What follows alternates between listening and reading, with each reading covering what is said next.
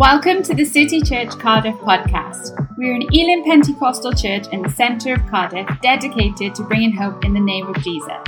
Thank you for joining us today. We hope you're inspired and impacted by this message. As we stand on the brink of a new year and as we prepare to enter into 2023, Catherine and I tonight want to bring a word to bless you, to encourage you, and to build faith for 2023. And our prayer, quite simply, is that the Spirit of God will use this word to bring to the forefront of our minds and our hearts the promises and the possibilities in God in this next year ahead. The promises that rest over this church and the promises that rest over each and every single one of you. Now, of course, we can't go beyond our biblical bounds and say that just because it's a new year, all of the challenges that we're facing will go away. But we can say this, that if we choose to walk with Jesus, that we will not be alone this year, and that there is hope and that there is help, even in times of difficulty. And in all this, we do well to remember that our hope is not in the new year itself, but our hope is in the God of heaven who makes all things new. Now, when we look at the forecasts for 2023, political, economic, societal, what have you, when we consider all of the things that are going on in the world, the overwhelming and predominant tone is a bleak one, a dire one. And coupled with the personal challenges that we may also be facing, this may be causing some of us to feel anxious and worried about 2023. But whilst we shouldn't ignore these things, we must ultimately look to God's and to God's word to set the tone and the direction for our year. And Catherine and I, we've been doing this. We've been praying, seeking God on behalf of this church family. And we believe that God has placed a word on our heart for you to share tonight. And it's captured in our sermon title, which is Fruitful in Famine. Turn to somebody and say, Fruitful in Famine. Now, a famine refers to a scarcity or a lack, an extreme hunger or dearth. The word is a negative one, which often conjures up images of ravaged lands and starving people. And as well as this very real and physical expression of famine, it's also possible to face famine or lack in our lives on other fronts too. Spiritual famines, emotional famines, relational famines, financial famines, to name but a few. But we want to say to you today, to you, the people of God, that even in famine, it's possible to be fruitful. That despite an ever worsening climate in the spiritual realm, we believe that God is saying that now is precisely the time to sow so that we may reap a harvest. And tonight, Catherine and I, we are going to share 4 principles from Genesis chapter 26, which shows us from the life of Isaac how we can be fruitful, even when the conditions out there around us are one of famine.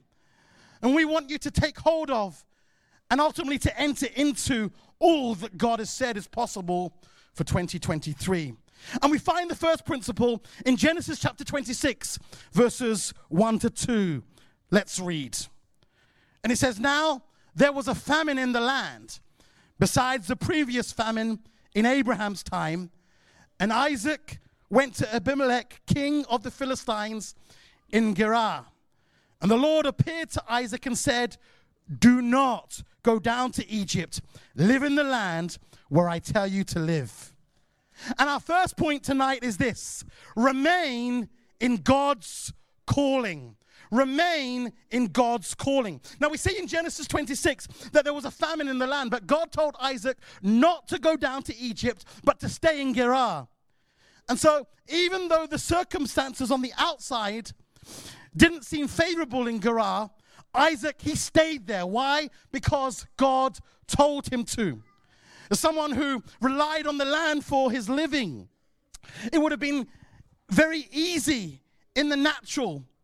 It would have been the natural and logical thing to do, in fact, for Isaac to go down to Egypt. You see, in Isaac's day, Egypt was known as a land of prosperity. It had an abundance of water. The river Nile was there. And so this would have protected Egypt, no doubt, from the famine that was plaguing the other lands at the time.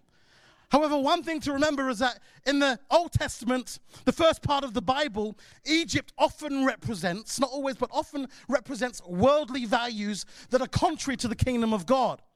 And here, God was giving Isaac a word, instructing him not to go down to Egypt to seek refuge or comfort there. You could say that God was telling Isaac not to go the world's way, or look to the world system, or to make decisions with purely natural reasoning. As others were fleeing to Egypt because of the challenges that they saw before them. They saw the famine and they thought, right, we've got to go to Egypt. God speaks to Isaac and he tells him not to follow the crowd, but to remain in the land that he was in despite the famine.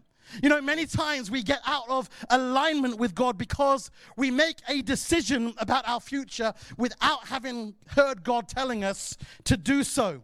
But Isaac, he listened to and he obeyed God's word, which in this instance was to remain precisely where he was. You know, often when things get uncomfortable or difficult, we look to move on to pastures new. We engineer our own change, or we shake things up without consulting God. But unless God has specifically instructed us to do so, and sometimes he does lead us in a different direction, but here it's interesting that he wasn't doing that with Isaac. Unless God has specifically instructed us to do so, this all too often leads us down the wrong path and out of God's best for our lives. You see, rather than withdrawing or upping and leaving, God often wants us to stand firm in our present situation and apply his word to our famine, to our difficult circumstances. By way of example, when things get tough financially, the temptation when we apply our natural logic is to withdraw our giving, our tithes and our offerings, not realizing that this is the very means through which God wants to bless us. That remaining a giver is a key to the breakthrough we seek. Or I've seen it many times before. Sometimes someone gets offended by another person at church, and then they leave that church without consulting God or without consulting spiritual leaders, and they end up taking themselves out of the very family that God has ordained for them to receive care and discipleship. God was saying to Isaac, don't look to Egypt. Don't look to Egypt, friends. Look to God. See things with a spiritual lens and not merely an earthly one. Keep doing the things that God has called you to do. Remain in God's calling for your life. Today we may be facing adverse circumstances in many different aspects of our lives. To use the metaphor from Genesis 26, we may feel like leaving the land because of the famine that is before us and around us. But sometimes we just have to stay in the land, remain, and be faithful there. For as we apply God's word there, that's the very place where God has appointed that at a future time, he will come through for us. So much so that even others will be blessed, as we see in Genesis 26. You know, this reminds me of something that happened to me many years ago. I wasn't granted admission to the secondary school that I really had my heart on going to. And the school I ended up in, well, let's just say it wasn't a great one. It eventually actually closed down. And I was so disappointed that I didn't get into my first choice school, especially after experiencing the new school. And I wanted to leave, but as my mum taught me to do, I prayed about it. And you know what God told me? He said, Dominic, remain here, trust me here, honor me here, be faithful here. Anyway, fast forward a number of years, and I was encouraged to apply to Cambridge University, and I did. And the college that I was applying to, there was just one place up for the course that I wanted to do, the theology course that I wanted to do. And I was competing against exceptional candidates from many of the top schools in the nation. But by God's grace, I got the place. And I remember in my very first week at Cambridge, talking to one of the people who interviewed me. And he told me the story of what happened there in the interview decision process. And he said, Dominic, there were many brilliant candidates, but we chose you because when we measured you against the background of your school, you really outshone all of the other candidates. You know what, up to that point had been a source of disappointment and even shame for me, had been the very thing that God used to usher me into one of the most major blessings in my life, and out of which I've been able to be a blessing to many other people as well. But imagine what would have happened if I didn't pray, if I just applied natural logic and decided to go to a different school. I would have taken myself out of God's plan A for my life. You know, when God told Isaac to remain, I'm sure Isaac didn't understand in the natural what he was telling him to do, but he chose to do it anyway, because in the natural it didn't make any sense. How could God bless him there in the midst of famine? But God said to Isaac, remain in the place you are, trust my word, and then I will bless you greater than you've ever been blessed before. Remain in God's calling. So that's our first point, remain in God's calling. And our second point is to remember God's promises. Remember God's promises. Let's read from Genesis 26, verses 3 to 4. God says, stay in this land for a while, and I will be with you, and I will bless you. For to you and your descendants I will give all these lands, and will confirm the oath I swore to your father Abraham.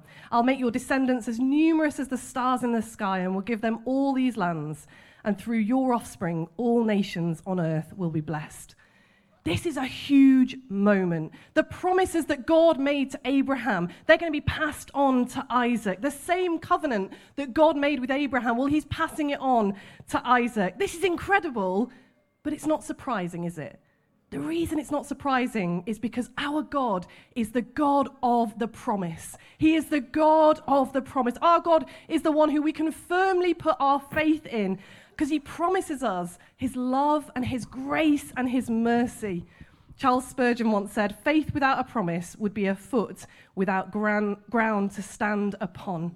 You know, because we have God's promises, because God has promised eternal life to those who follow him, because God promises forgiveness for all of our sins, because God promises that his love is constant, well, our faith stands on solid ground.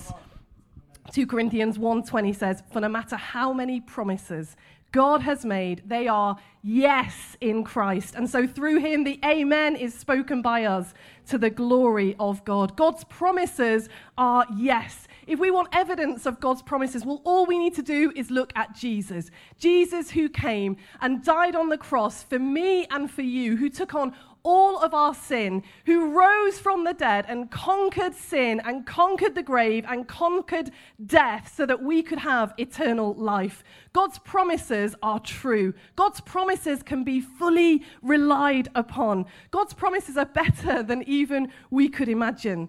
God's promises are yes and amen in Jesus. And do you know what? Here's the other thing. God's promises aren't restricted by external circumstances. You know, in this account that we're reading in Genesis 26, there's famine in the land, as we've just been talking about. The circumstances don't look great. This is a challenging situation, a desperate situation, in fact. But even in the famine, even in the hardest times, God's promises still stand, because no circumstance can stop the power of God. No challenge can get in the way of God's promises. God is not stopped by famine. God isn't stopped by opposition. God isn't stopped by circumstances. So don't fear what's happening around you. Don't worry about the external circumstances that you might be in. God will not be stopped, and his promises are steadfast. And you know, God is not just a promise maker, he is a promise keeper. He keeps his promises. God says that he will confirm the oath he made to Abraham, which means the same promises that he made to Abraham are going to be inherited by Isaac, because God doesn't break his promises. God never goes back on his word. Numbers 23:19, God is not human that he should lie, not a human being that he should change his mind. Does he speak and then not act? Does he promise and then not fulfill? God is truth, so he can never lie. God is constant. He's not fickle in any way. God doesn't just say things and not deliver on his word. He is a promise maker and he is a promise keeper. So I want to encourage you tonight, remember the promises that God has made over your life, over your family's life, over this church. You know, God has promised to always be with you. If you're in a relationship with Jesus, God has promised that he will always be with you. God has promised that he will comfort you in challenging times. God has promised to love you with an everlasting, unending, incredible love. He's promised salvation for all those who follow Jesus. He's promised that you will be filled and empowered by the Holy Spirit. Remember the promises that God has made to you.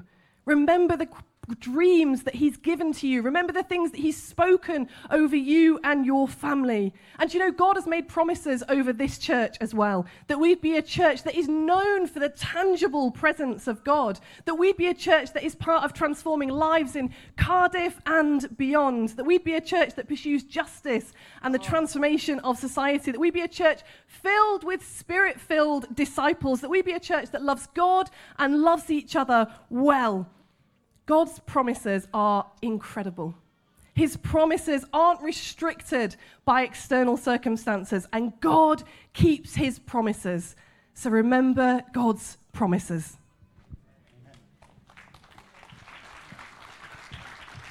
So there are awesome promises that God has spoken over us, but if they are to come to pass, then we do well to note this third point: respond to God's commands. Respond to God's commands. Genesis 26 and verse 5 reminds us that God kept his promise to Abraham, who is Isaac's father. And we wouldn't be here in Genesis 26 without Abraham. It says there in verse 5, because Abraham obeyed me and did everything I required of him, keeping my commands, my decrees, and my instructions. You know, there are some promises in the Bible that are unconditional, and then there are some that are conditional. The promise to Abraham, by virtue also to Isaac, was conditional upon his obedience. And many of the promises that God has spoken over us belong to that same category too. They're conditional. This means that though God has promised some great things for City Church, and though God has promised some great things over our own lives too, there is a responsibility for each and every one of us. In other words, these promises, they won't automatically happen. We need to choose to respond to the commands of God with obedience. And this is precisely what will activate the fulfillment of those promises. You know, sometimes we wrongly assume that since God is all powerful and sovereign, that his perfect will automatically happens all of the time. So we think that whatever happens in our lives or in our churches must be his will. And because of this kind of thinking, many Christians just take a passive stand on the will of God. Well, if it's God's will, I guess it will just happen at some point or another. But you know, this kind of thinking actually removes our responsibility entirely.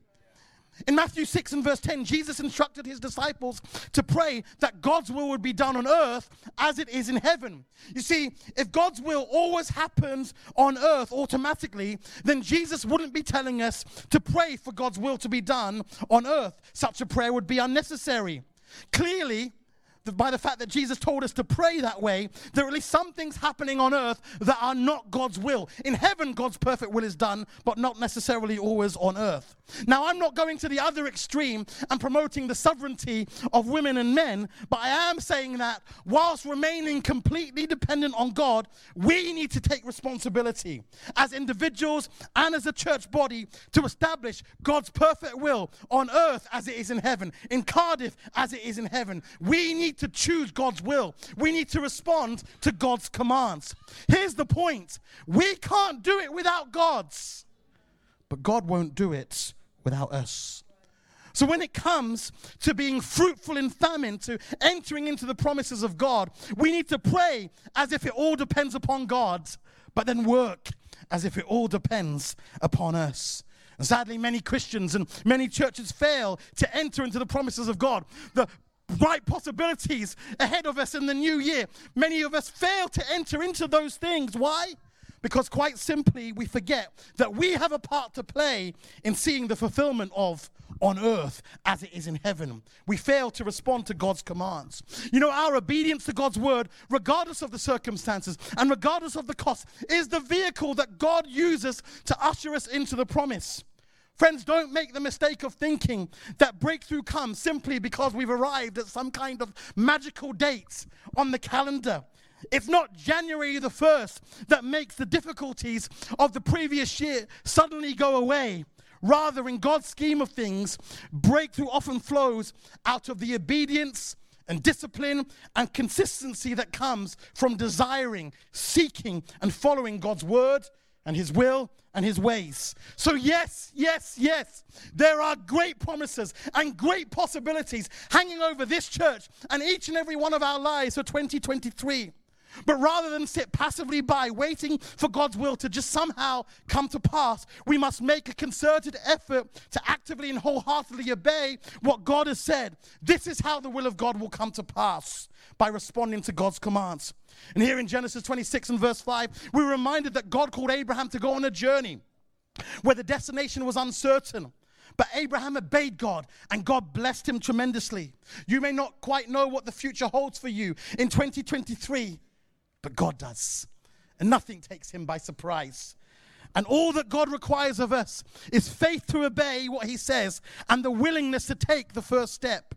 Isaiah 1 and verse 19 says, if you are willing and obedient, you will eat the good things of the land.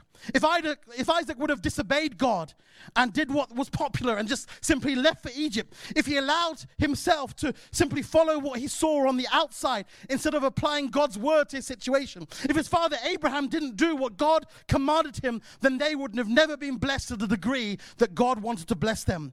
There is a great blessing in obedience. So if you want to possess the promises of God, if you want to be fruitful even in famine, then you need to respond to God's commands. So our fourth and final point when it comes to being fruitful in times of famine is reap what you've planted. Genesis 26 and verse 12 says, Isaac planted crops in that land and the same year reaped 100-fold because the Lord blessed him. Do you know, we love the idea of a great harvest, don't we? We love the idea of seeing more people getting saved, of seeing even more children and youth in our kids and youth ministries. We love the idea of the prayer meeting being full, the city being impacted, the nations being reached. But here's the thing. If we want to reap, we need to plant. You know, if you bought an allotment and you dreamt of strawberries and parsnips and rhubarb, you can tell what I'm dreaming of in my allotment. But if you didn't plant a single thing, well, you can't then be surprised if nothing grows, can you?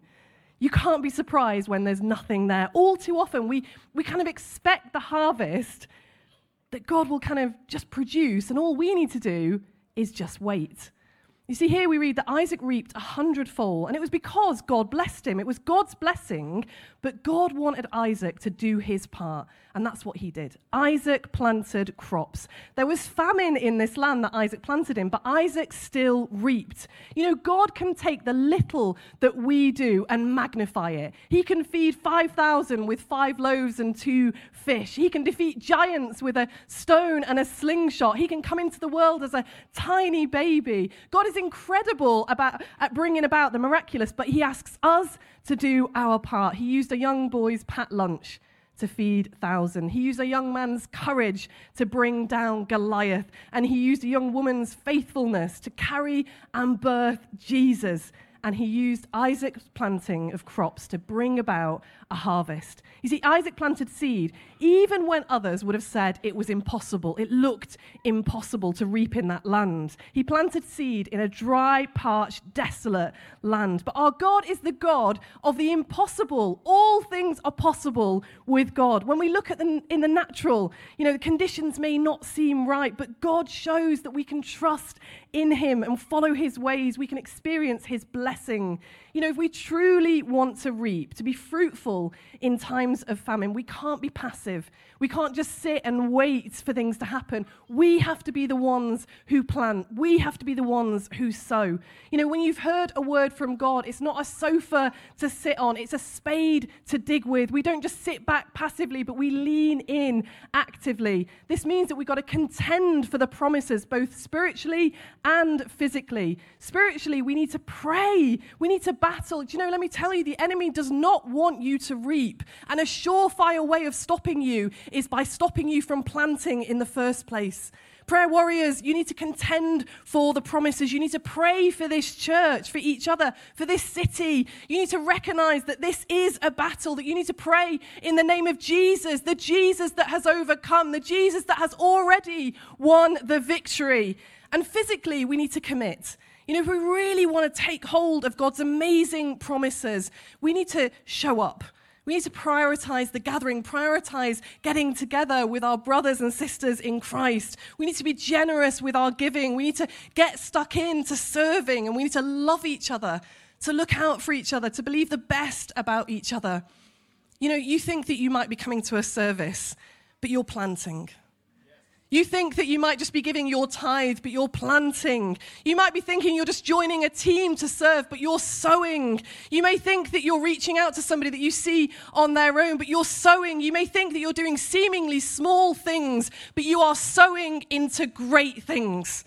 Keep sowing, keep planting. Your seed can change circumstances, can change the church, and can change this city. So reap what you've planted. By sowing, you can impact the future. By sowing, you can impact this church. By sowing, you can change the destiny of this city. Isaac obeyed God, and God blessed him right in the place where he was. And we believe that God wants to do the same for you too. And we believe that God wants to do the same for City Church too. But it won't happen automatically. We need to listen to what God has said, and we need to do what God has said. Just as Isaac sowed in the season of famine and reaped 100-fold in that same year, City Church, we can see the miraculous happen even in a year, even in 2023. We can be fruitful in a time of famine. And so let's remain. Let's remember. Let's respond. And surely we will reap. Amen. Amen. We hope you are encouraged by today's message. To find out more, visit our website at citychurchcardiff.com or find us on social media.